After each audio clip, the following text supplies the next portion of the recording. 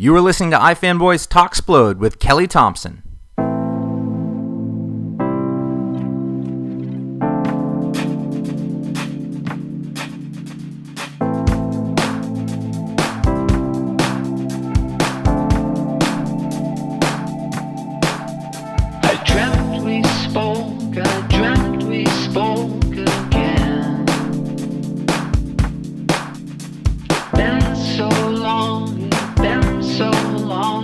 Hey, this is Josh Flanagan with iFanboy.com, and of course, thanks to the patrons of iFanboy, we have this interview show, this Talksplode show that we do, and today, I am talking to writer Kelly Thompson. You might know her from her Marvel work, you might know her from Gem and the Holograms, you might know her from her comic book writing and podcasting before she turned pro.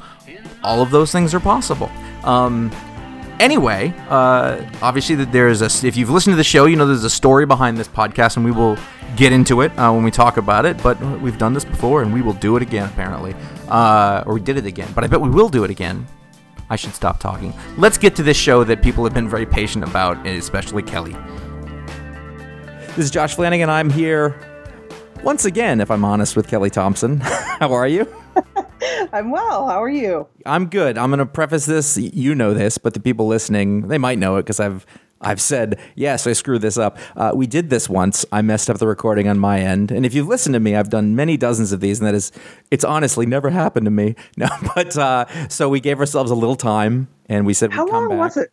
Was it a month? Well, like something like that. Is it a month in pandemic years or a month in regular time? Oh, it's 1,000 years in pandemic years, but I think it's a month real time. Yeah. We made it through the last one without really talking about it because it was still early. And now we'll see how that goes. Early. I think we'll do okay because I don't know about you. Well, now we're talking about it, but I don't know about you, but I hit my wall a couple weeks ago where I was really going stir crazy, and I was a little like, oh my God, I don't know how much longer I can do this, even though, as I told you, I've been preparing for this kind of thing forever, but unofficially. But let me just clarify, that's not because I'm like a end of the world or anything. I'm just very reclusive and boring. So, see, when you said preparing for it, I assume that myself and all the other nerds are listening, like, yeah, totally, we get that. But just for a minute, you thought they might think I have a bunker. Yeah. I do not have a bunker. I mean, I sort of wish I had one now, sure. But no, I'm not that guy. I'm just lazy and I don't want to wear pants. So, anyway, I just really hit a wall, but I've come back around and I'm like better now, which is like a weird thing that happens, right? Where you're like, you go stir crazy and then it's sort of, you work your way through it and it sort of passes, right? Well, let me ask this, because you are a person who makes your living from being creative and doing things. Have you, has sort of doing the work that you've had to do, having ideas, getting yourself to work, has that been harder, easier, same? Really hard. Yeah. Really hard. I'm finding that's the case. Yeah. Comics, I'm one of the lucky ones where I've still got work through Marvel. Some of my stuff there has been paused temporarily. Some of it has restarted. Some of it is still on pause. But like Captain Marvel has always been going this whole time. But you'd barely know it because like we had a problem on this script. And so I had to go back and try. Now I'm trying to fix it and it's taking forever. I would say everything's taking like 5 to 10 times longer. Wow. The good news is I've been pretty happy with the quality. Mm-hmm. Like I wrote Star number 5 and Black Widow 3 and Deadpool 9, something like that. I wrote all of those sort of last month in quarantine, and they all took a really long time, but I was really happy with the product, especially I think Star 5 ended really strong. Like I was really happy with that script. So like they're taking longer to birth, but they're coming out thoughtful and hopefully good. So I don't know. I've had a little bit of freelance work, non-comics freelance work that is not easy, but I've found it easier than writing full scripts. Mm-hmm. And so some of that's been a little easier, but like I also had to do a pilot rewrite during this. Like I've had a lot of weird stuff I have to do, and it's all been really, really hard. I also have something that I'm doing that I can't say, unfortunately, but it's really cool and I really want to nail it. And man, it's taking forever. And I keep telling them because they're not really used to working with me and they're being so nice about it. But I'm like, I'm sorry. I want it to be right. And it's not right yet, man. It's not there, Is it the getting started or is it sort of just like working your way through it? Because I found in the morning I want to do things, and then by the night I'm shot mentally for one of many reasons, and then there, like, my focus is gone. Yeah, there are times of day that are easier for me. I maybe I'm with you, and I just need to be trying to get up earlier because I would be doing better then. I said I wanted to get up early. So. I've been staying up incredibly late and dragging myself out of bed every morning. Well, yeah, I think, two things are happening to me, which is that I can usually rely on pulling an all-nighter or a very late-nighter to sort of get something out. Mm-hmm. And that's not happening now. I think a combination of the urgency, even though I'm sure if you talk to some of the people who are waiting for something from me, they'd be like, it's urgent, but it doesn't feel as urgent because I know these things aren't going out, and I know artists aren't always waiting. And, so there's all this other stuff that, like, I trick myself into saying, well, I don't have to pull an all-nighter because this is not going to print tomorrow. They're not going to read this tomorrow. And so, like, I talk myself out of it.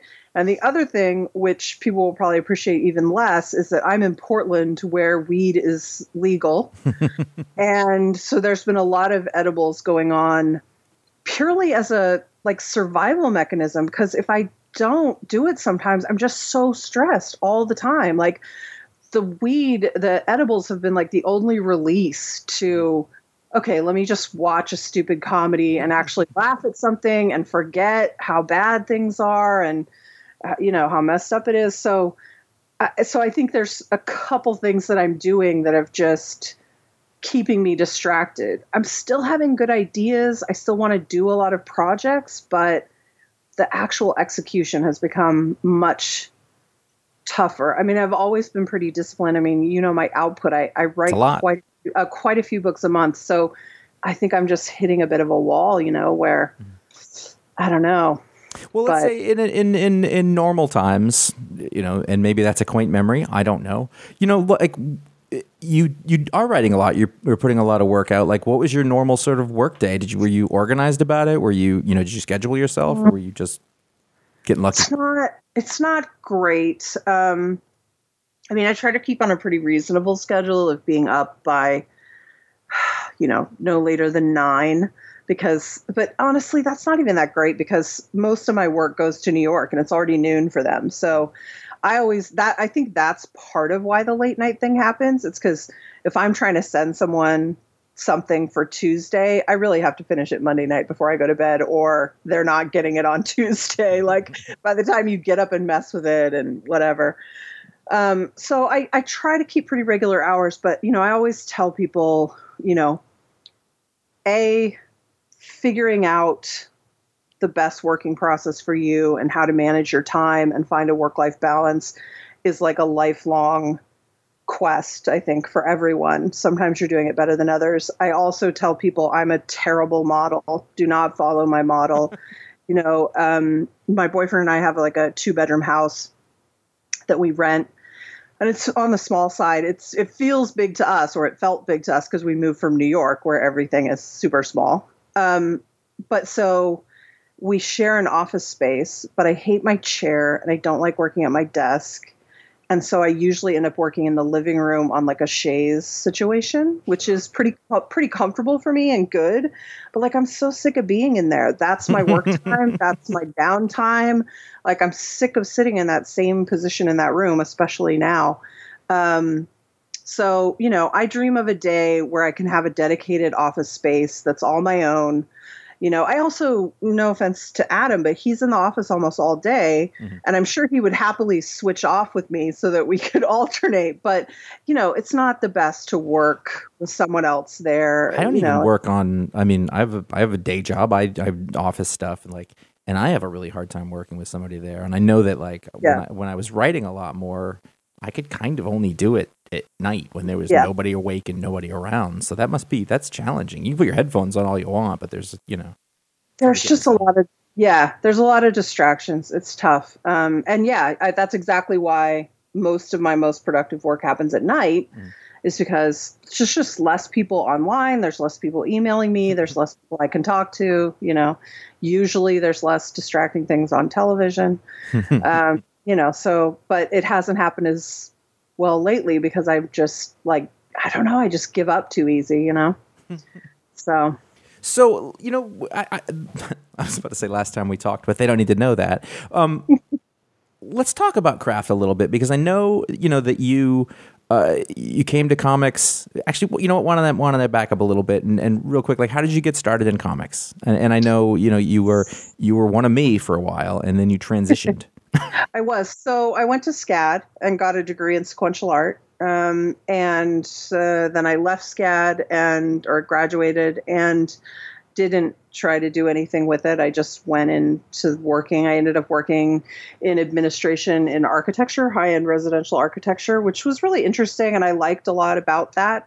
But, it wasn't what I wanted to do. And so in my spare time, I was trying to make indie comics, and I was writing a novel, and I was doing all this other stuff. And then I ended up moving to New York, and eventually I was still working in high-end architecture, but eventually the recession got me. So the 2007, I think the ramifications of that really hit my company more like 2009, and I got laid off.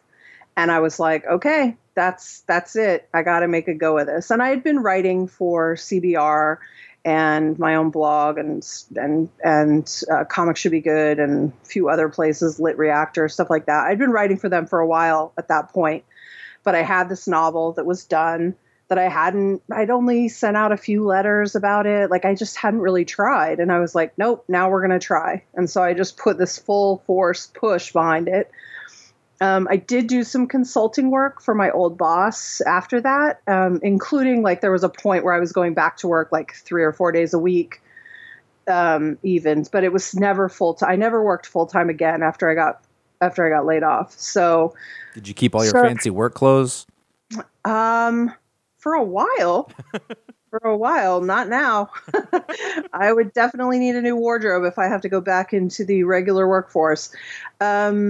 So then I just started pushing, and some things worked and some things didn't, and it took way longer than I wanted it to, but eventually it culminated in, the first thing that got picked up for me of comics was Heart in a Box with Dark Horse, and that was Meredith McLaren. She did everything for that. She drew it, she inked it, she colored it, she did the letters. And it actually, so I think that was in like 2013 that got picked up. So it was after I published my first novel, The Girl Who Would Be King, but before my second novel, Story Killer. But that didn't come out until after Gem had started up, because, it takes a long time to draw, ink, color, and letter a whole graphic novel. So that came out the same year as Gem started, and I also got the Captain Marvel and the Carol Corps co-writing gig. That was my first thing at Marvel. So yeah, that was sort of you just covered a lot of time there, and I want to make sure that, because it's interesting, because the way that you said it, made it sound like, these all things all just came together, but I know that's not the case. I mean, you really went for it in terms of like making a long-term commitment to something that is, let's be honest, a little risky, to sort of work in comics. And, from the point where you've got that sort of first graphic novel being worked on to when you're getting steady work writing Gem, like, what does that period look like for you? Bad. I was borrowing money from my parents because we were living in New York. It was incredibly expensive. Manhattan or Brooklyn or Queens? Manhattan. Oh, wow. We were living on the Upper East Side, and it was rough, man. It was a while. I mean, my boyfriend was working in film and television, so he had a pretty steady income, but he couldn't cover me, not in Manhattan. Yeah. Plus, I had plenty of like school loan and credit card debt that I was dealing with, and that had only gotten worse, of course, being out of work. And so I was getting these, my parents were helping me out. Gosh, they were giving me money here and there for probably off and on for 2 years because, and all credit to them. Thank God I was getting these small wins. Like I did that Kickstarter for my novel, and, it was a huge success, modest now by Kickstarter standards, but at the time it was like $26,000. And so that looked like a real thing, like, oh, she's actually starting to make it. But man, it took longer than any of us thought. It was very hard. And I mean, listen, there's a whole process with Marvel to even be able to send Marvel your ideas and talk to them about pitching or trying to get work there. Like, before you can even do that, assuming you've already done the work and you have the ideas, you have to sign a form. Like, so there's even a process to get to the form to sign. So, this stuff takes a long time. And you have to keep hammering at it. I mean, it's a horrible cliche, but the only way to succeed is to keep going until you stop failing.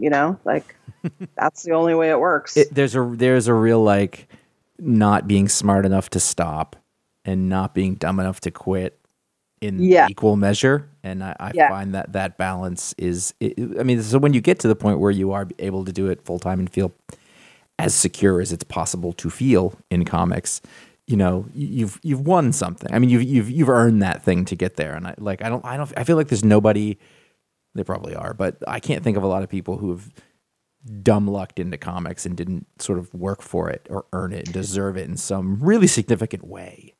Well, especially because, and I don't think this is certainly not a secret to you. I doubt it's a secret to a single person who is listening, but you don't make good money in comics. Like, so unlike trying to break into film or television where you're like, oh, if only I can get in, if only I can sell a thing, like it's a game changer. Well, that's not the case in comics. Like, I've been very lucky in that once I broke in, I mean, I didn't have completely consistent work and like all my problems were over, but certainly once I was doing more at Marvel, they've kept me very well fed in that way. But comics is still something that doesn't make you enough money that, I don't know, the page rates of old don't really exist. So unless you're someone huge, you can't just do 2 books a month and like also have money for your taxes and your health insurance that you have to pay. And, oh, I hope you're putting some away for your savings account because freelance work is inconsistent at best. And, oh, hey, what about a 401k? Like,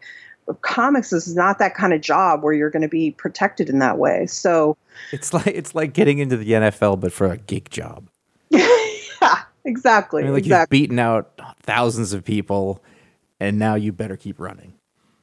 Well, and you didn't like it. I guess it's like if you get in the NFL, but you're like one of the last guys in, like there's no big money deal there, like there's no, I mean, there might be a payoff down the line. Like, I'm famous at a table if it's in the right place filled with people. That's what I like to say. I'm just famous enough with a very small group of people that it's really flattering and nice and also annoying. Like it's just enough that I have to like worry about some sort of crazy people and also not have the money to protect myself properly.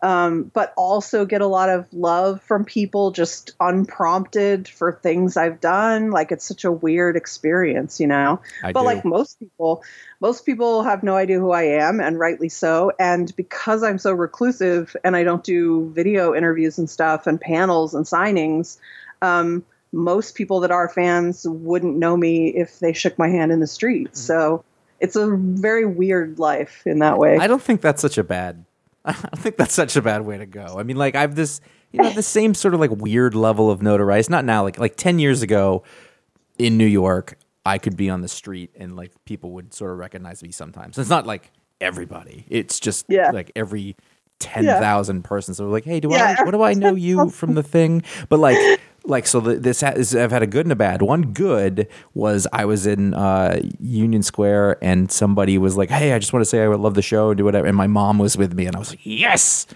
And then another time it was 1 a.m. in the bathroom in Grand Central and somebody came up to say that to me. It was a very different experience. I bet. That's about it. That's like my full sighting, pretty much. There's been a little more. That's more than I've had. Yeah. I mean, listen, until I met the people at Marvel a couple years ago when I went to my first retreat, until then, for all anyone in the world except for Sophie Campbell knew, I could have just been like 15 cats in a trench coat. Like nobody knew, I had met Sophie Campbell for lunch one time, and so she was like the one person who sort of, because she'd come to New York for a con, and so she was like the one person who could be like, no, I've met her. She's a real human being.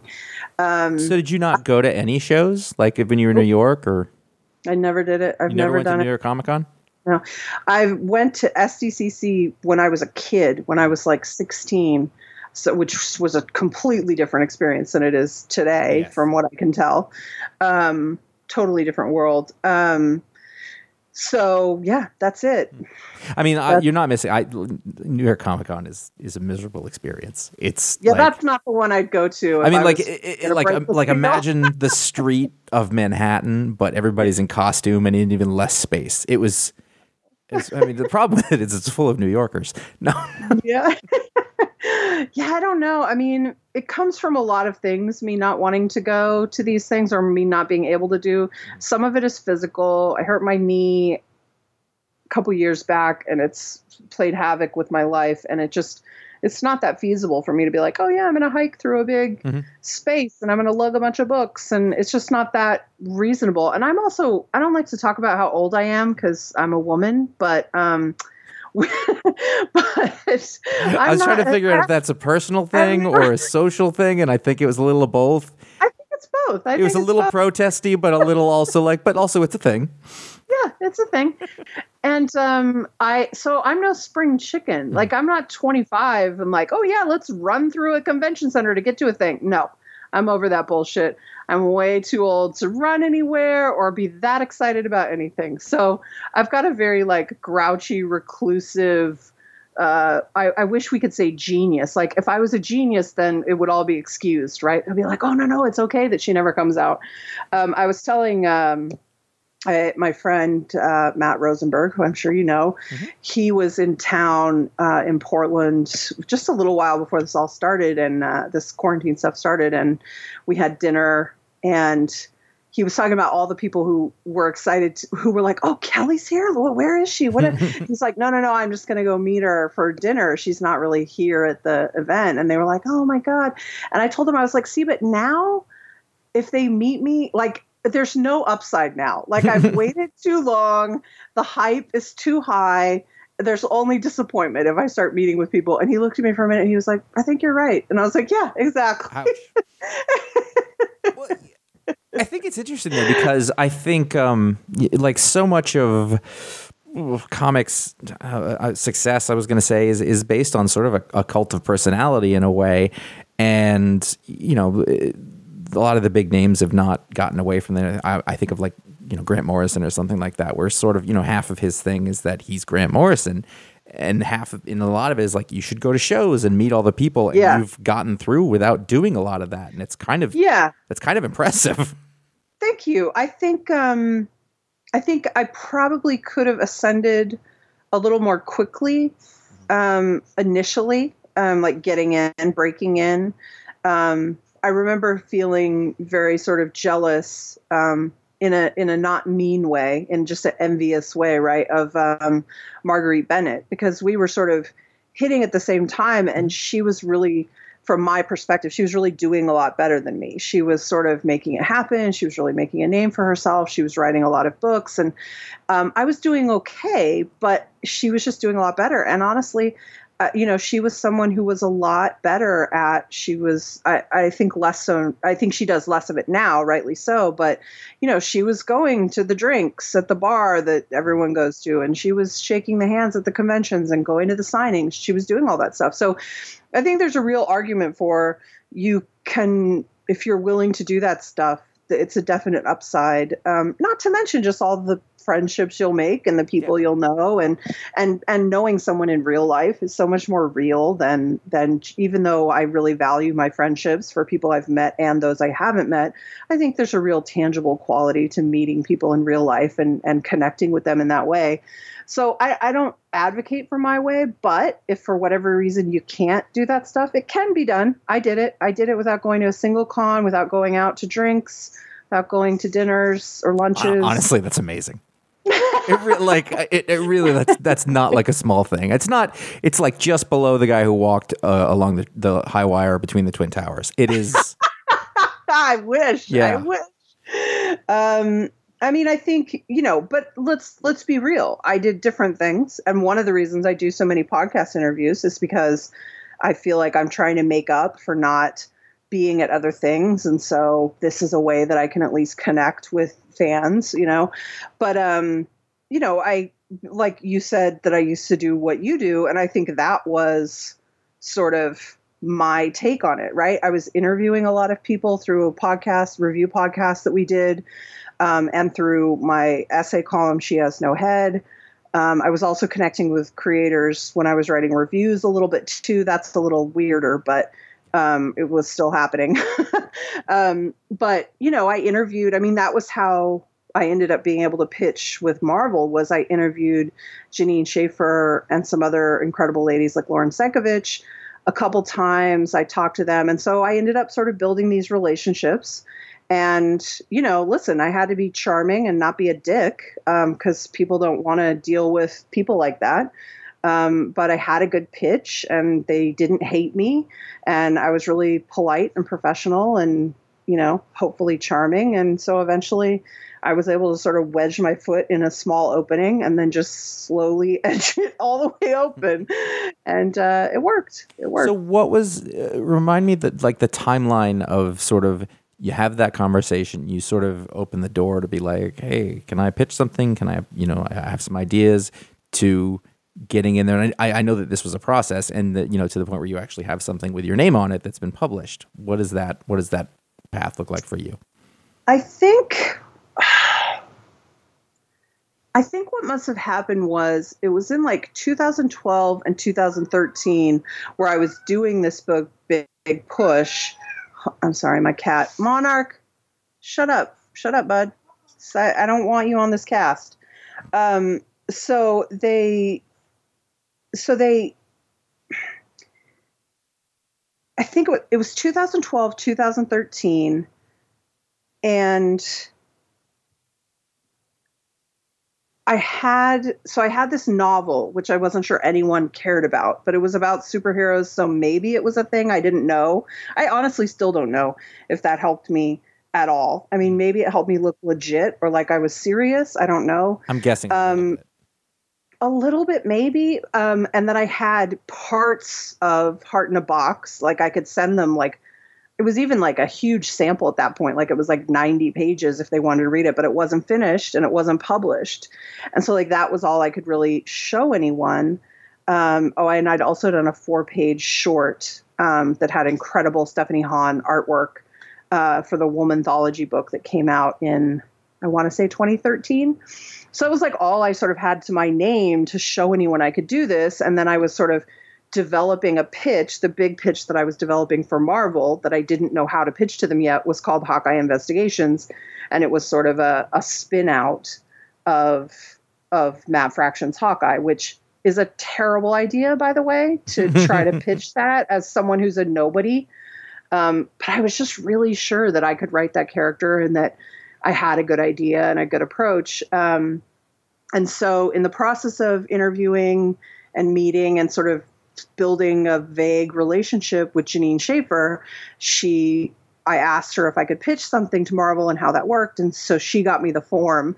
And so I want to say that happened in 2014, because it was 2015 when I got the email from Sana about the co-writing gig on Captain Marvel and the Carol Corps. And she had the pitch at that point, but we never really, we talked about it after I started working. Like we didn't want to put the cart before the horse, but because we were working together, we talked about it a little bit here and there.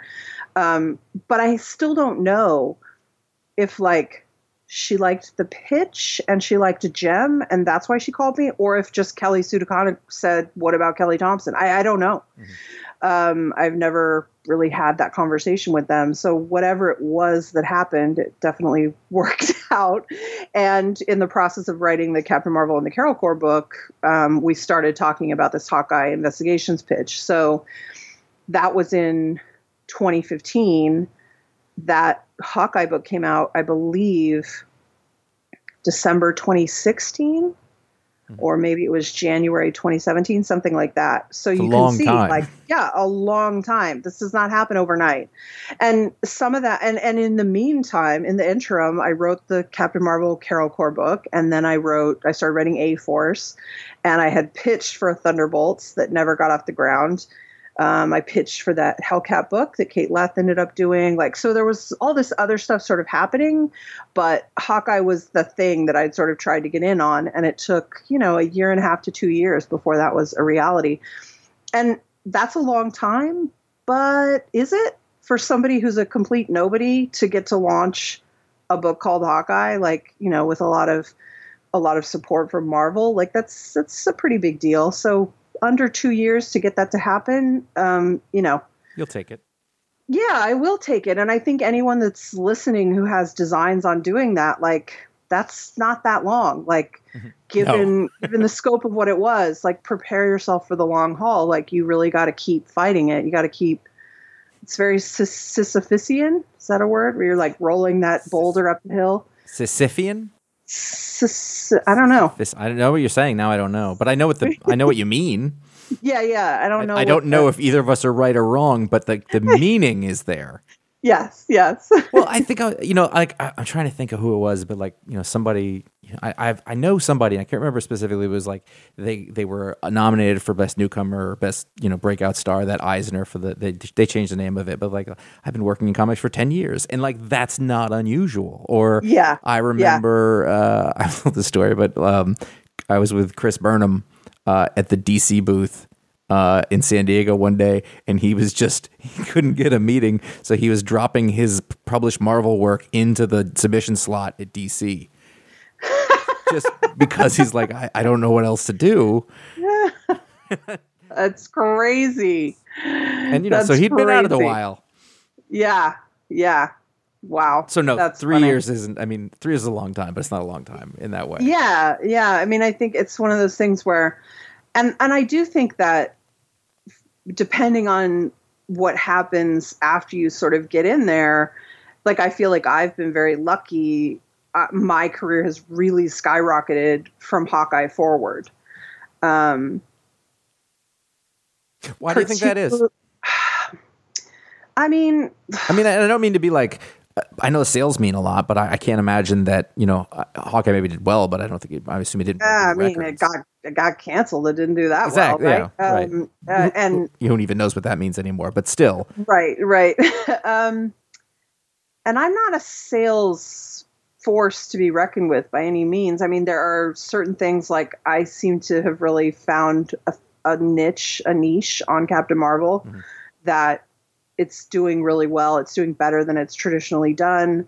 People are responding to it. So we're all really excited about that. But like, my Deadpool book that I love so much, it came out with decent first numbers, but not great. Is that my fault? Is that people are tired of number ones? I don't know. Who knows? Who knows what it is, right? But I mean, let's not mince words. Some of it is that I'm a woman. If you can do your job, if you're good, I think I'm good. I believe it. I think I'm a good writer. I work really hard. I care a lot. I put a lot of effort in. I try really hard. And until recently, I'm pretty good at meeting my deadlines, even when I've got a really full calendar. And they need women who can do that, like plainly. So I don't think that's hurt me. And honestly, it doesn't bother me because I'd put my work up against anyone. And there's a long history of people who look like me with the body parts I have of sort of not being able to get their foot in the door at companies like that.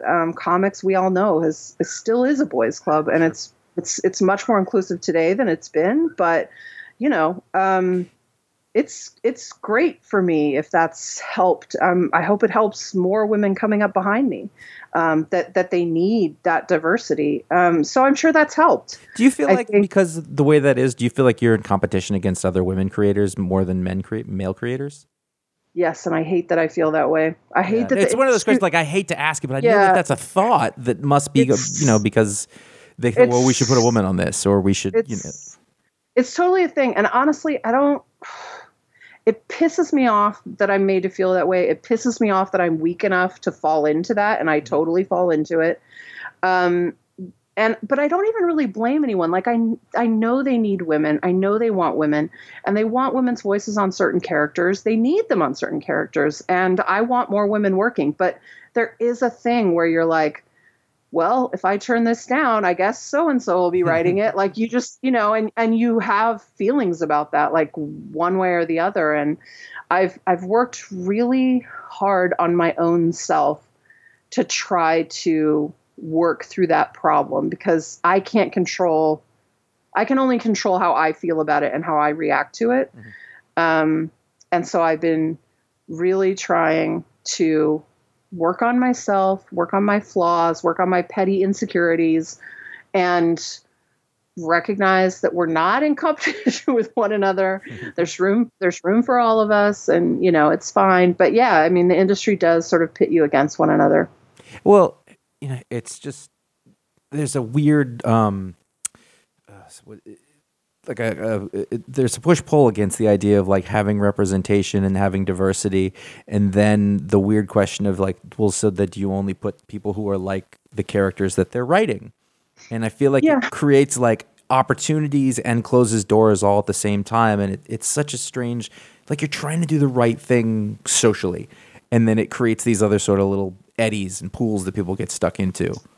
I think the problem is until you have more diversity across the board, not just in women, but diversity of all kinds, that's going to keep happening. Until there are 3 Black women writing Marvel Comics every month, until you have that, it's always going to be better to have a Black woman writing Riri, because we need that voice. If there's more diversity, then it matters less, I think, because you're getting it in more it's more spread out. And so, so you've got a Black woman writing Deadpool, and you've got a Black woman writing Captain America, and, whatever else. And so maybe now it doesn't matter as much that a Black woman is writing Riri, even though a Black woman obviously brings more to that voice, or can potentially bring more to that voice. As writers, we never want to cut ourselves off from thinking we can write a character. Right. Some people are just going to more authentically be able to do it than you, but you still don't want to say you can't do it, because, you need to be able to write anything. If I can only write me, we've got a problem, because I am super boring. Nobody is going to buy that comic book. So, but I just think until the biggest problem with the industry to me in that regard, like if we're not talking about sales models and things like that, is getting us up to that diversity minimum bar met, where suddenly anyone can be on any book because we have enough people putting their thoughts in that are from all walks of life. And so it just sort of naturally diversifies the whole thing. Does that make sense? Yeah, totally. It does. It shows you. I just think it's interesting because I can say right now, the creative makeup of the sort of big 2 mainstream stuff creators is much more diverse than it was 10, certainly 20 years ago. It's so much better. And so is the content. I mean, back when I wrote She Has No Head, even, I guess it's more than 5 years ago since the last column I wrote, but like when I started that column, the concept of that column was women in comics, just a very broad base. But it would be really hard to find books some weeks. And that would completely not be a problem now. Well, pre-quarantine. I mean, every week there'd be books about women, by women, for women, like headlining women.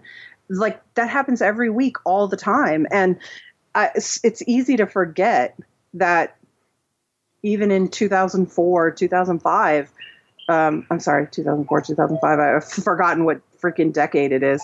That's not unusual right now. Even in 2014, 2015, that was just starting to finally really be a thing. And so as much as I feel critical of companies for not being diverse enough, it's important to recognize, I think we're actually moving forward pretty well. And also as you sort of, I mean, I guess as you, like, that's changed and that's for the better. And then you're at this point now where you're like, okay, that's happened. Oh, there's all this room to go in terms of, I mean, what we're talking about. So people aren't getting pigeonholed by the thing they were trying to represent in the first place. Which, like you'd be annoyed if, I mean, maybe it's happening, but like if all you ever get pitched are girls in comics, like, oh, I can do more than this. You know, is the same thing as any. For sure. For sure. I mean, that was one of many reasons I was excited to get the Deadpool offer, because most of my books have been sort of chick books, not chick in content, but in character. And some of that is me being pigeonholed, and some of that is just what I find I like. Yeah, like, and then that's the other side. I've asked people, like, do you feel like you do this kind of character a lot? And he's like, I think I talked to Brian Hill about this, and I said, do you like doing all black characters? Do you think you get them? He goes, it's both. Like, sometimes I'm like, I don't want to keep doing this, and other times I do, and it's a weird position to be in, I think. Yeah, I mean, it's like when an editor, when I'm working on a book and an editor's like, so, who else are we going to have in this book or whatever? Like 9 times out of 10, my list is a ton of female characters. And it's not just that I'm more interested in them and I want to give them leading roles and show people how interesting they are. It's also a lot of times that they're just more available and you can have more flexibility with them, And here's an example of a not gendered way in which this works. When I was writing A-Force, I had this really great story I wanted to tell about She-Hulk. I was so excited about it. I was so excited about it that when I was such a rookie back then, when I sort of pitched it to them, it didn't even occur to me they were going to say no, because I was like, it's so good. How could they not want to tell this Jen story? I'm so excited about it. And then they were like, yeah, we can't do it. And I was like, why? What's happening? And they're like, well, she's got her own book and they've got their own plans for things that need to be done. And I was like, oh, shit. And so then I'm looking around. I'm like, okay, well, what am I going to do? And it's like nobody cared what was happening with Dazzler. And so I was like, okay, well, let's write a really great Dazzler story in here because nobody is paying attention to this character right now. So there's a lot more wiggle room to do something interesting. And so I find that happens a lot more with female characters than male characters, just on average, I think Brian Bendis, perfected that. Like, well, who's this ridiculous character nobody cares about, and bring it up. Yeah. Let me make him amazing. And now he's everybody's favorite. Yeah, for sure. It's a good technique. So had you always like had your goal been, I want to work for Marvel, I want to do those characters and those stories? For sure. I mean, it's funny, I was talking to someone else just recently and I was like, when I look back at like being a teenager and even when I went to SCAD to study comics, I don't know if I ever thought I was really going to be working at Marvel or DC. Like maybe it was just too high a rung to sort of imagine. So like, even when I imagined myself in comics, I just sort of imagined myself doing indie comics, I didn't, even though I'm like, yeah, I would love to write Rogue and Gambit one day. I wasn't like a person who was like, yes, I'm going to do that and I'll die trying to do that. Like, I don't know. It just wasn't really like that. Yes, Marvel has a lot of my favorite characters. The X-Men was what I sort of broke my teeth on. That's not a phrase. I'm making it up. It's what I sort of came in on and really fell in love with as a teenager. So like they had my heart. And when they sort of let me in, I mean, I think I was just in shock for a while. Like, okay, here I go. But I always knew I could do this. Like just sort of the way my brain works. Like there are also a couple of weird, funny stories about me trying to be a writer as a kid. And my parents, who are incredibly supportive, wonderful people who don't have a creative bone split between them. And so this stuff can be sort of hard for them to understand. Like I was writing something, I was probably writing The Girl Who Would Be King, which my parents knew was just like a novel about two teenage girls with superpowers. And my dad was like, well, I don't understand. Why don't you just write something, something more respectable? Why don't you write something like, Schindler's List? And I was like, I'm not saying you have to be Jewish to write that, but I do think it would help for starters. Like, I don't have any of those experiences, Dad. I'm a middle-class white girl. Like, why would that be what I write? Like, I'm writing what I know. I'm writing angsty teenagers, and then I'm writing superpowers because that's what I love. And So there's this weird thing where they don't get it. But there are these couple clarifying moments for me as a kid. My mom was trying to talk to me about writing and like how it worked and how I like. And so I'm like 12, like 14 at this time. And I said, well, I was like, the characters talk to me. And she was really worried. She was like, what does that mean? And I was like, I'm just, if I get in the story, they just sort of tell me what to do. Like sometimes I want them to do this, but it's not right. And so they do this. And she looked at me like she was going to have to check me into some kind of asylum. And we didn't talk about it for like weeks. In my mind, it's weeks. I don't know for sure if it's weeks. Weeks later, we're sitting there on the couch watching, I don't know, Oprah, something, one of those type of shows. And they were interviewing Mary Higgins Clark, who, for people who don't know, is a very famous mystery writer. It was one of the things my mom and I, who do not have a lot in common, shared, was that we both loved Mary Higgins Clark novels. We'd read many of the same ones. And she's talking to Oprah or whoever. And she says, well, the characters tell me what to do. She's like, as long as I, do the right things early on when I'm building the story, they really take over and tell me what to do. And my mom does this like slow head turn towards me, like I'm an alien.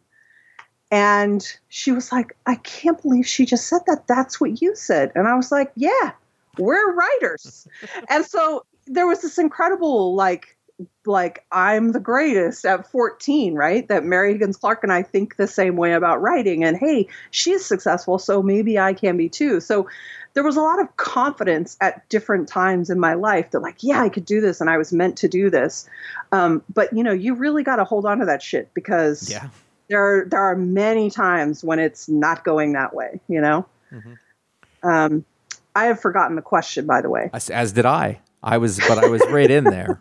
I was well, I'm not going to get involved in this. She's on a roll, and it's it's apropos. I'm not gonna get in the way of the great Mary Higgins Clark story. Well, that's interesting because it's just be like, I hear the characters talk in my head, and when you said that, I went, yeah, that's how it works. It is. Right? I know. That's what you want. If it doesn't work that way, it's much harder.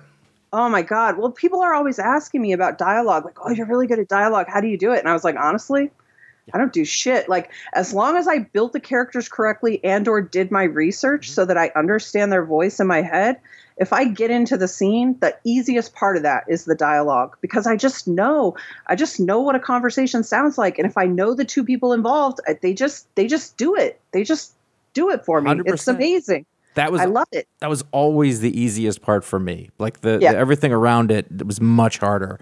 But the part, for sure, it's whatever else it is. But like having the people talk and knowing what they sound like, that's the best part. That's fun. That's cool. All right, I have to get back on track to something, and I don't remember where I was, so I can do this because I have experience.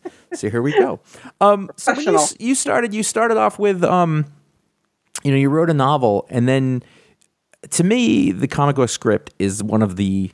It's a really hard way to write something. So, like, how did you sort of get yourself in a position where you sort of knew how to write for comics? Was it a long process, or are you still using whatever weird method you started with? Or, well, when I was a teenager, I used to just write in my school notebooks. So I would just but I wouldn't write. I wouldn't really break it out by panels. It was just to be on our theme of dialogue. It was just all dialogue tags. So it was like, Josh, and then your line, and then Kelly, and then your line. And it was pages and pages and pages and pages of that. Wow. So, yes, I have an obsession with dialogue. And then I didn't ever really, because I was so visual, because I was sort of an artist, I think I was visualizing how it would go, but I wasn't really understanding that, and I should write, that's panel 1, and here's what's happening where they're saying it. Like, I never took it that far.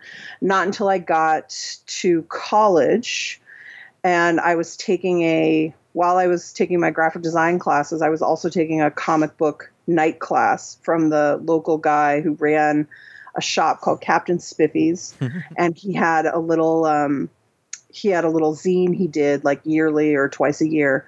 And he taught a class out of the shop at night.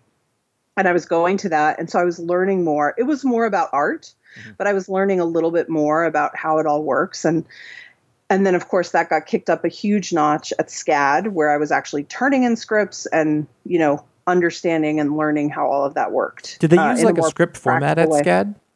They didn't really. I sort of think they should. Maybe they do these days. I don't know.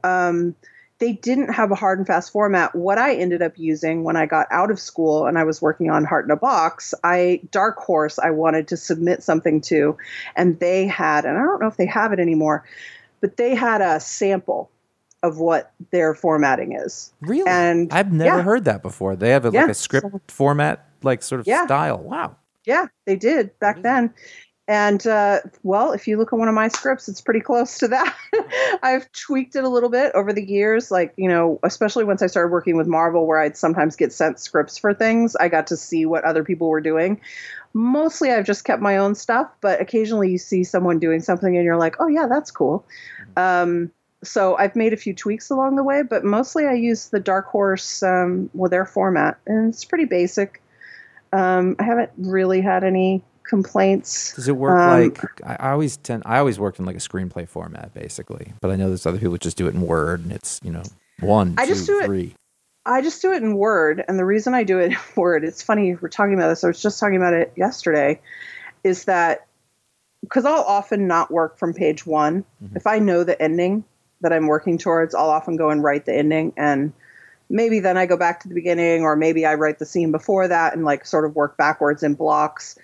But I feel very constrained to not do that in scripting. Because if you're using Final Draft, yeah, sure, you can go write page 80, but then you got to highlight that and be like, oh yeah, insert the first 70 pages or, whatever. I don't find skipping around easy in comics or I'm sorry, in television and screenplays. And because of that, I find I get hung up a lot more. If I get stuck in comics, I'm like, let me skip to page 18 because I know what the ending is. So let me write that, and maybe that'll loosen some things up, and then I'll go back. And, sometimes you have to tweak the ending more than you'd like or do more revisions if you do that. But as long as I can keep moving, that's the important thing, right? And that's really interesting. Yeah. So I'd never thought about it that way, but it makes a lot of sense. Yeah, I would never try to write a screenplay in Word. You should be using, for anyone at home, use Final Draft or Scrivener or whatever you're using. I'm not recommending you use Word, but I just find that toggle with comics is a lot easier because I feel very free. It's just a Word document. Who cares? In Final Draft, I'm like, oh, this is serious. This is a real script. Well, it's funny because I liked screenplay stuff because of the dialogue. I thought it was faster. And it's probably because I just didn't know how to do macros or whatever in Word to make it do that. But I loved hitting tab, get the name out of the way, and then write the next line with the slowest, so that keeps that conversation going. This is why I did it that way. Maybe it's just because I've written so many comics at this point. I don't dislike that. Listen, Josh, I've written a lot of comics, and I'm going to have to cut you off there. I'm sorry, I didn't mean it that way. It's correct. I know you didn't, but it's what you should say, and I would be like, yes. No, I just, I don't, even though I've written big, long, I've written multiple pilots and now multiple screenplays in Final Draft, which makes me feel like it should be secondhand. I still feel like I stumble on some of that stuff and I get annoyed by it. Even though I agree with you, it's all smart. It's all shortcuts that are there to help you. And 9 times out of 10, they probably do. But I'm like, sometimes I just want the slow way, I guess. I don't know. And I'm just, is your process. And comics just come so naturally at this point that I feel like I just want everyone to get out of my way. But yeah. So let me break it down then a little more. You're approaching writing an issue or even an arc for the first time. Where is it? Do you have a process where you sort of do it in the same way each time? Or, do you plan out? I always used to figure out what the story is, and then I'd sort of write down 1 to 20. It was 22 then, but it's 20 now. Here's what's going to happen on these pages to get there, and then script from there. I saw an interview with Mark Miller the other day where he called it 24 pages, and I was like, "What time are you living in, rich old man?" Meanwhile, he's not that much older than me, so let's not get crazy. But it was funnier. It was funnier to call him a rich old man. Sure. Anyway, it was a very interesting interview, by the way. It was on the kayfabe, cartoonist kayfabe thing. Ed Piskor and Jim Rugg. Anyway, so because of time constraints, I do almost everything on the computer now, which I sort of hate because I miss pen and paper and that tactile thing. If I'm stuck, I still go back to pen and paper, usually for brainstorming stuff. I do, I can't remember what they call it. It's got a name, like where you're like free. It's like, it's very messy. Free association kind of thing? Yeah, it's sort of a free association thing. So you write Deadpool and you put him in a little circle and then you draw a line out from that. Mm-hmm. I mean, it's got a name. What's wrong with me? My brain is broken. I can't remember his name. The guy who did Community had like a thing like that with bubbles. And like the bubbles had to connect. Yeah, I mean, he's got a story circle thing. I mean, honestly, he's got a story circle thing that's cool, which is different, and I have used that. It's very cool. I'm just going to look this up. Okay. Stay with me, people. If it takes too long, I'll just edit this part out and it'll sound like you were super fast. It'll sound like I was amazing. Yeah. Wow, she really had that information to hand and knew exactly the search term. She really knew. Oh, I think it's called mind mapping, which is why I never remember it, because it's dumb. It's a dumb name for something. It's a Kirby villain. Exactly. It should be called like messy circle tree thing. So it's like, you write Deadpool, you draw a line out to it, and then you write Monster King, and then you circle that, and then you're like, well, what does one Monster King mean? And then you're like, I'm going to need a whole bunch of fucking monsters. And you put a circle in that, and you're like, where do they live? Oh, it's Long Island. And oh no, it's Staten Island. And the reason it's helpful to me is because it's messy. I'm a very neat, controlled person for the most part. So like if I make a list and I fuck it up, I want to like scratch it all up and start over. And the mind mapping thing is very messy. It's intended to be. I find it very freeing, especially because I'm sort of a controlled person. So if I'm stuck on something, and or if I'm plotting something big, I do use pen and paper. I use a Moleskine book. I've got a million black ones. You can't tell the difference from any of them, which is frustrating. But otherwise, I really like it. And then everything else I do on the computer, it's depending on what you're doing with Marvel, they may want a really detailed sort of issue breakdown summary thing. They would love to have outlines every time. They give that up when they realize you're not going to do it. So I just tend to outline for myself. If I've done the rough summary, which I want to, by the way, It's always better to have it. It's just sometimes time doesn't allow you to have it as fleshed out as you'd like. So then usually just at this point, again, to save time, usually just in the front of my script document, I'll just, I'll look at the rough summary document and I'll be like, oh, okay, these are the things that are supposed to happen here. And then I'll like break it down by page. So I'm like, pages 1 through 3 is this fight scene. Pages 4 through 6 is this conversation, blah, blah, blah, like that. So I'll just break it down roughly like that. Sometimes if I'm really struggling, I'll go the extra mile and I'll like copy that from the outline and then I'll put it on the actual pages that it belongs on. So like pages 1 through 3 are action scenes. So I'll like copy and paste action scene on those 3 pages just to like keep me. Sometimes like in writing, I feel like anything you can eliminate that's going to cause you to stop, to go online, to look something up, to go get a drink of water, to whatever the thing is. If there's anything you can do to like take steps out of the process, I want to do it because every additional step is a chance for me to get distracted.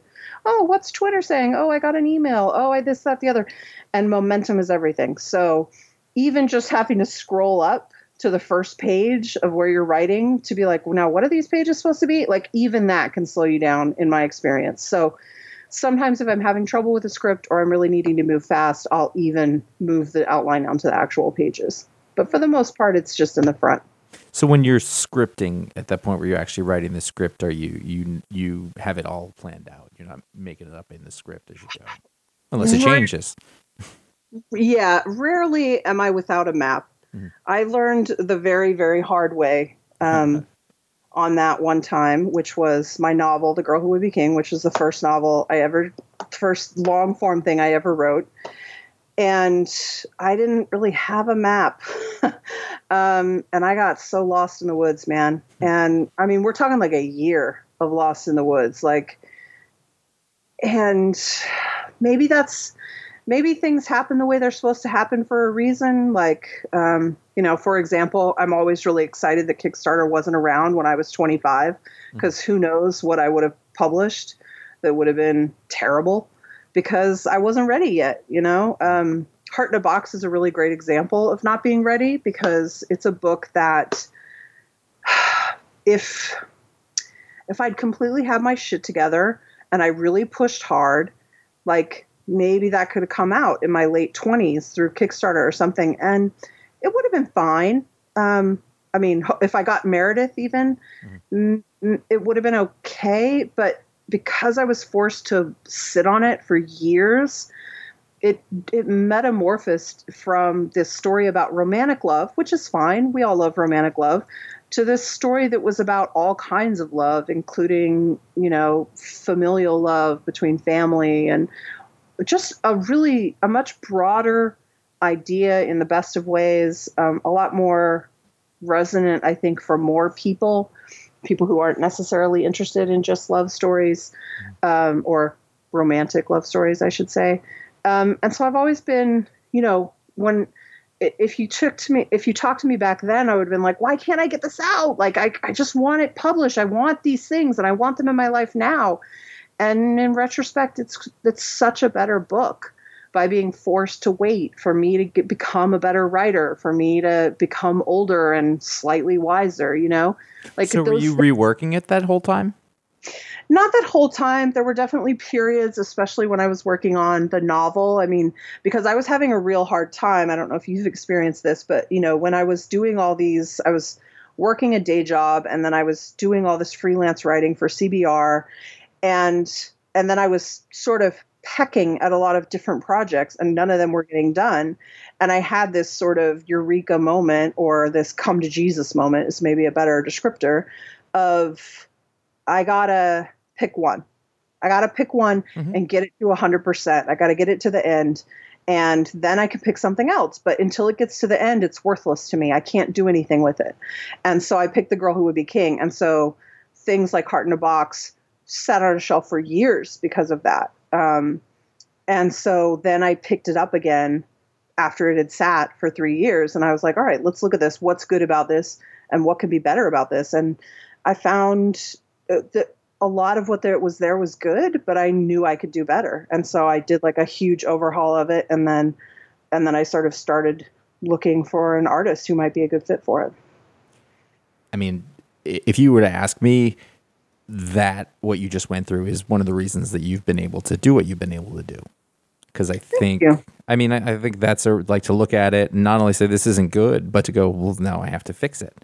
And I think that like, if you're listening to that, because I can listen to this right now and I'll go, yeah, I never finished those things. And then by the time I came back around to them, I just wasn't interested in the same way. And so I was like, maybe I'll start something that's better. And again, that just gets you in that cycle of doing more things that don't get done, which I think that's a lot of people do.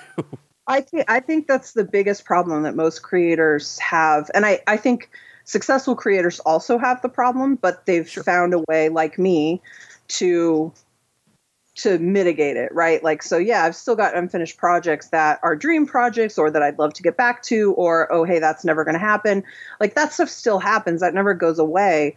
But you've found a way to make sure you're getting finished on things, because it's like the cliche of like everyone you run into are like, oh, I'm writing a novel, and you're like, great, because we all want to write a novel. Like, it's in us the same way we want to be musicians and rock stars, right? Like, but that wanting to write a novel or having an idea for a novel, honestly, it's nothing. It's meaningless.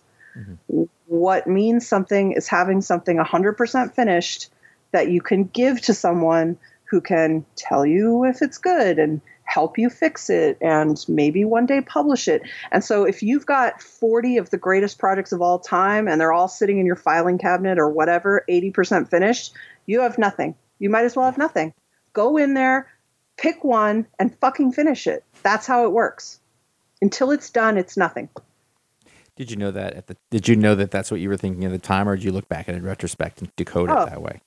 Yeah, I mean, I think I learned it at a certain point, but no, I struggled with it forever. I mean, I think the point when I realized it was what I said before, where I was like, I don't have time to do all these things. All I'm doing is amassing partially finished projects, and I love them all like little children, but none of them are ever going to happen unless I can finish one and make someone try to publish it for me. And so I picked The Girl Who Would Be King, and I just ran that ball all the way through.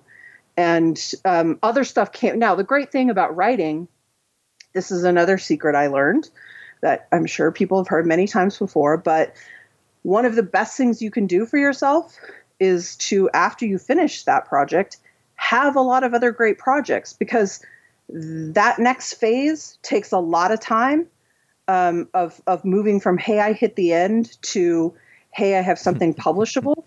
It takes a lot of time, and you're not completely in control of it anymore. Like when you were writing it, you were in control of how much effort you were putting in, of how good it was, blah, blah, blah. Well, now you have to hand it off to people. You have to hand it off to beta readers and colleagues that you respect. You have to hand it off to editors. You have to try and find publishers.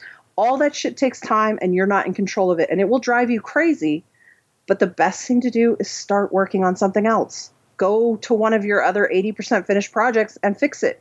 And then you'll be consumed with that one, and you'll forget, you won't forget it, but it will move to the back of your mind that you're waiting for other people to do this other thing with you. Mm-hmm. Like, it's the best thing you can do for yourself. So having a lot of projects partially finished is a beautiful gift, so long as you pick one, run it to the end, and then pick the next one and run that to the end. Because the first one, it might not hit, it might not work. I mean, The Girl Who Would Be King is a great story in this regard, because I was able to secure this really incredible agent, and I actually had 2 agents that wanted the book, and it was this first big decision of my creative career, and I just wrestled with it so mightily. I finally went with this one agent, one of the most powerful agents in the business, great guy. We workshopped that book for more than a year. I think a year and a half, maybe. Mm-hmm. And then we went out, and we got some really interesting bites on it by big publishers. And ultimately we didn't get a deal. And it was like, the big note was too violent and not YA enough, both of which are true, by the way. And not what enough? Not YA, young adult enough. Oh, right. Wanted it to fit more in that category, more solidly in that category. And listen, they're right. Mm-hmm. But there was this point then where it was, do I change what this book is and maybe secure one of these deals and have this book that is not really what I set out to do, in my opinion? Or do I dig in my heels and do it my way, and maybe it doesn't get traditionally published? So by that time, I had already been working on my second novel, Story Killer, because we were workshopping it for a year and a half. So I had to have another project I was doing. So I was doing that and trying to do some comics pitching and stuff. And so when the deal fell through, my agent and I were just going to move on to my other book. So he was like reading that and everything. And I was like, I think I'm going to take this book through Kickstarter. Like, it's a weird book that I don't think a publisher is ever going to want, but I think it needs to be out there. And so that book failed. It failed to get where I wanted it to get. And then Kickstarter had sort of opened up this new option. And so then I ran the ball through the alternate goalpost, right? And it's a totally different experience. I'm really glad I did it. It's become this weird little cult book that people really love. It's constantly, since publication, been optioned by some person or another, which has brought in a little bit of money here and there, which is always good as a freelancer. And it's wonderful that people are interested in it. A lot of people talk to me about it. I'm so glad I did it. But in one version of the story, it's a total failure. Like, I wasn't willing to change it to get the big publishing deal. And so I never did. I mean, I've still never been traditionally published in a non-comics format. Because a similar thing happened with Story Killer, not quite the same, but like I got to that point where I knew Kickstarter worked and I knew it could work again. And I got impatient about waiting to see if we could do Story Killer the traditional way. And so I just took it through Kickstarter. And that might have been a mistake with Story Killer. I mean, I love that book, and so I love that it's out there, but I want to do a series of that book, and that's made it very difficult because now I don't have time to go back to Kickstarter because that is a full-time fucking job, man. Yep.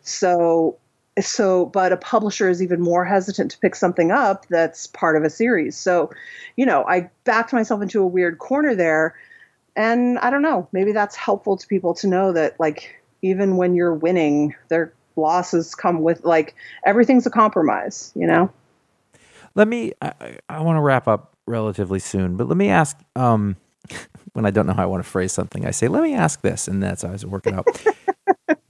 So when you were the 14-year-old girl who had characters talking in your head and the voices, and now you're a woman of indeterminate age who is doing this. I'm putting that on my business cards. Professionally. Tomorrow, a woman of indeterminate age. Like, how are you approaching story now as a professional who is juggling it all the time and has deadlines and needs to do things, as opposed to how you did then? Do you think about it in similar ways, or is it a different formula? Well, I mean, I think I've gotten a lot better at doing it. I still think plotting is my weakest area. Maybe it just feels weak for comics.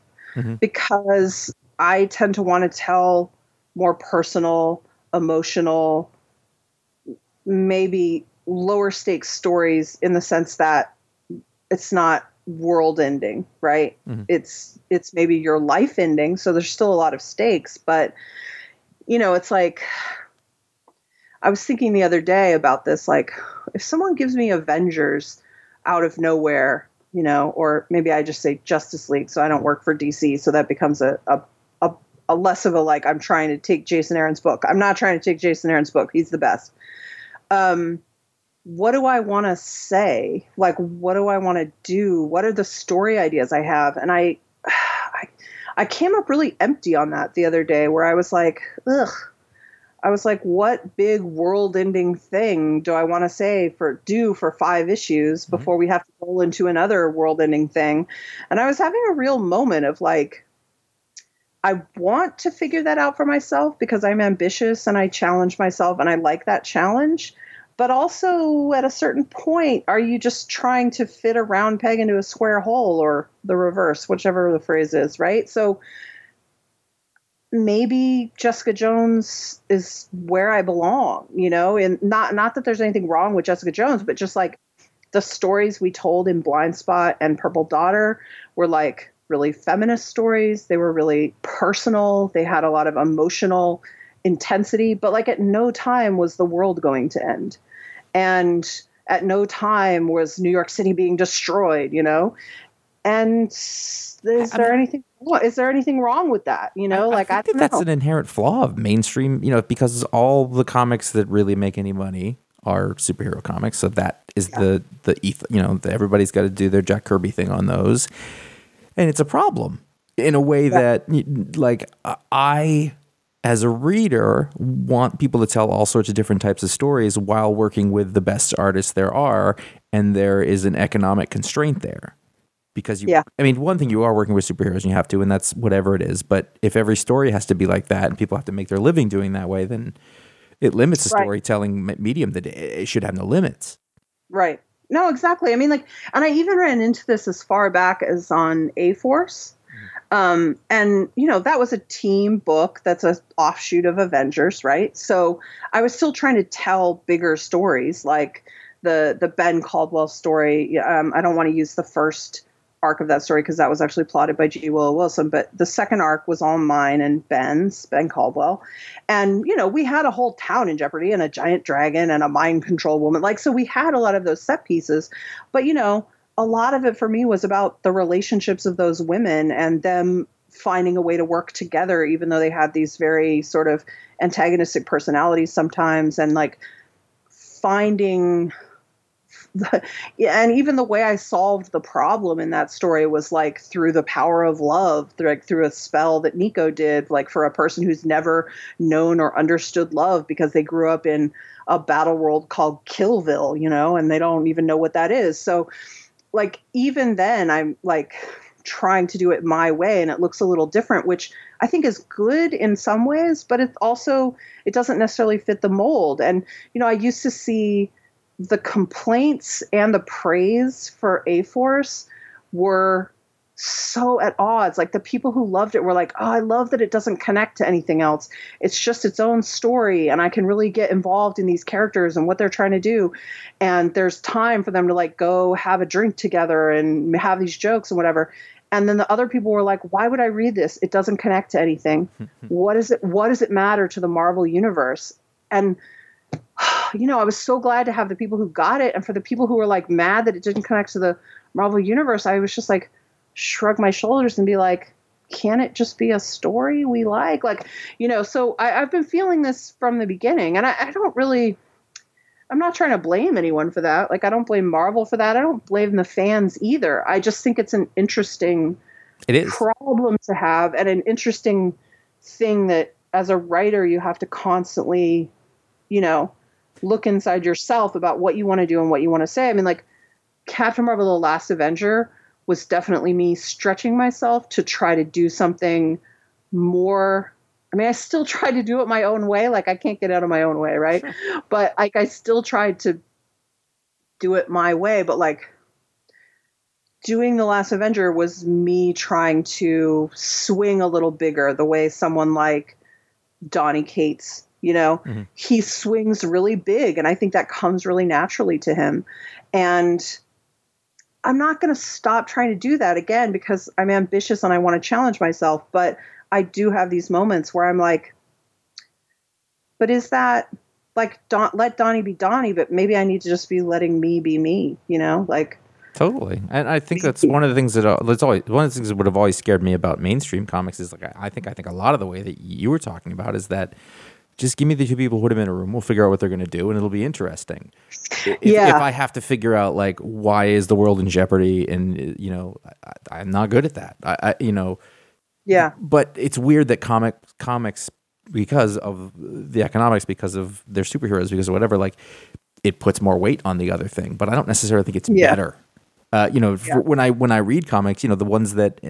And I think it really comes down to how many types of readers there are. Like when you're talking about your reactions, like, well, if they're more of the type B people or more of the type A people, and if there are the type A people, are there enough of them that I can keep working?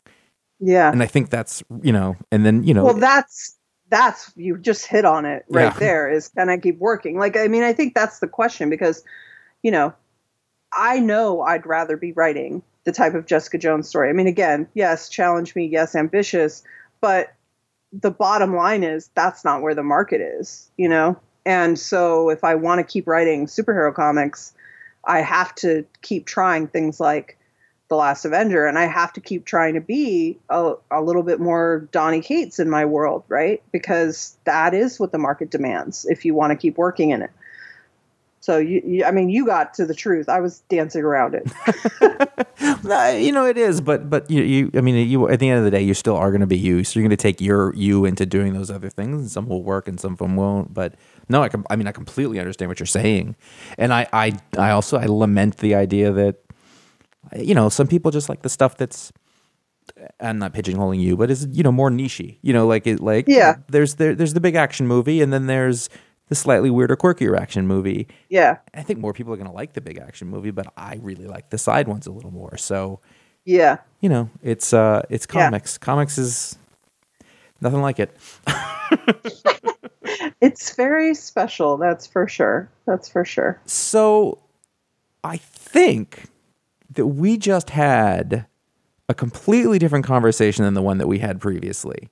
Honestly, it feels completely different. Yeah. But I'm sort of mad because not to crap on this one. I like the other one better. Really? Maybe it's just because it's better in my mind and we can't ever know what it was. And so just by the nature of being undone. Send it to you. You said you're going to burn that tape. You promised me, Josh. I just sent it to you, and you can have it. Transcripted just in case you want to do a memoir sometime, and it'll be done.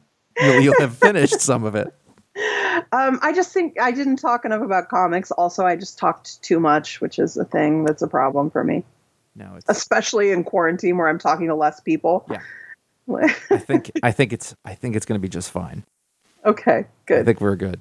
Well, thank you so much for coming back. I had a lot of fun. I had a lot of fun both times. I don't think we have to worry about it. Cool. Yeah, me too. Let's do it again sometime when comics is back up and running and things are a little more normal. It's a done deal. Yeah, I've got Black Widow hopefully coming out in the fall around the movie. Maybe we could chat again about that. I'm really excited about that book. Cool. And I'm sure I'm going to need to do some PR to remind people that it's a thing that exists. You got it. Absolutely. Thank you so much. Thanks, Josh.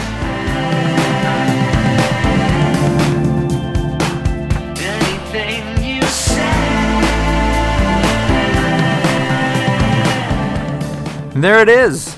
The second and or only, for now, a conversation with Kelly Thompson. I really dug this conversation. I really dug the first one. I actually think this was better for what that's worth. You can go to ifanboy.com to comment on this show or look at the other shows that we've done. You can also go to ifanboy.com/Patreon to support the show that you're listening to. The reason that this show exists is because of iFanboy patrons. You can go check out Kelly's work. She is at 79 semifinalist on Twitter. 79 semifinalist. Is one of my favorite Twitter handles, I will be honest. And I think that's all. Thanks so much for listening.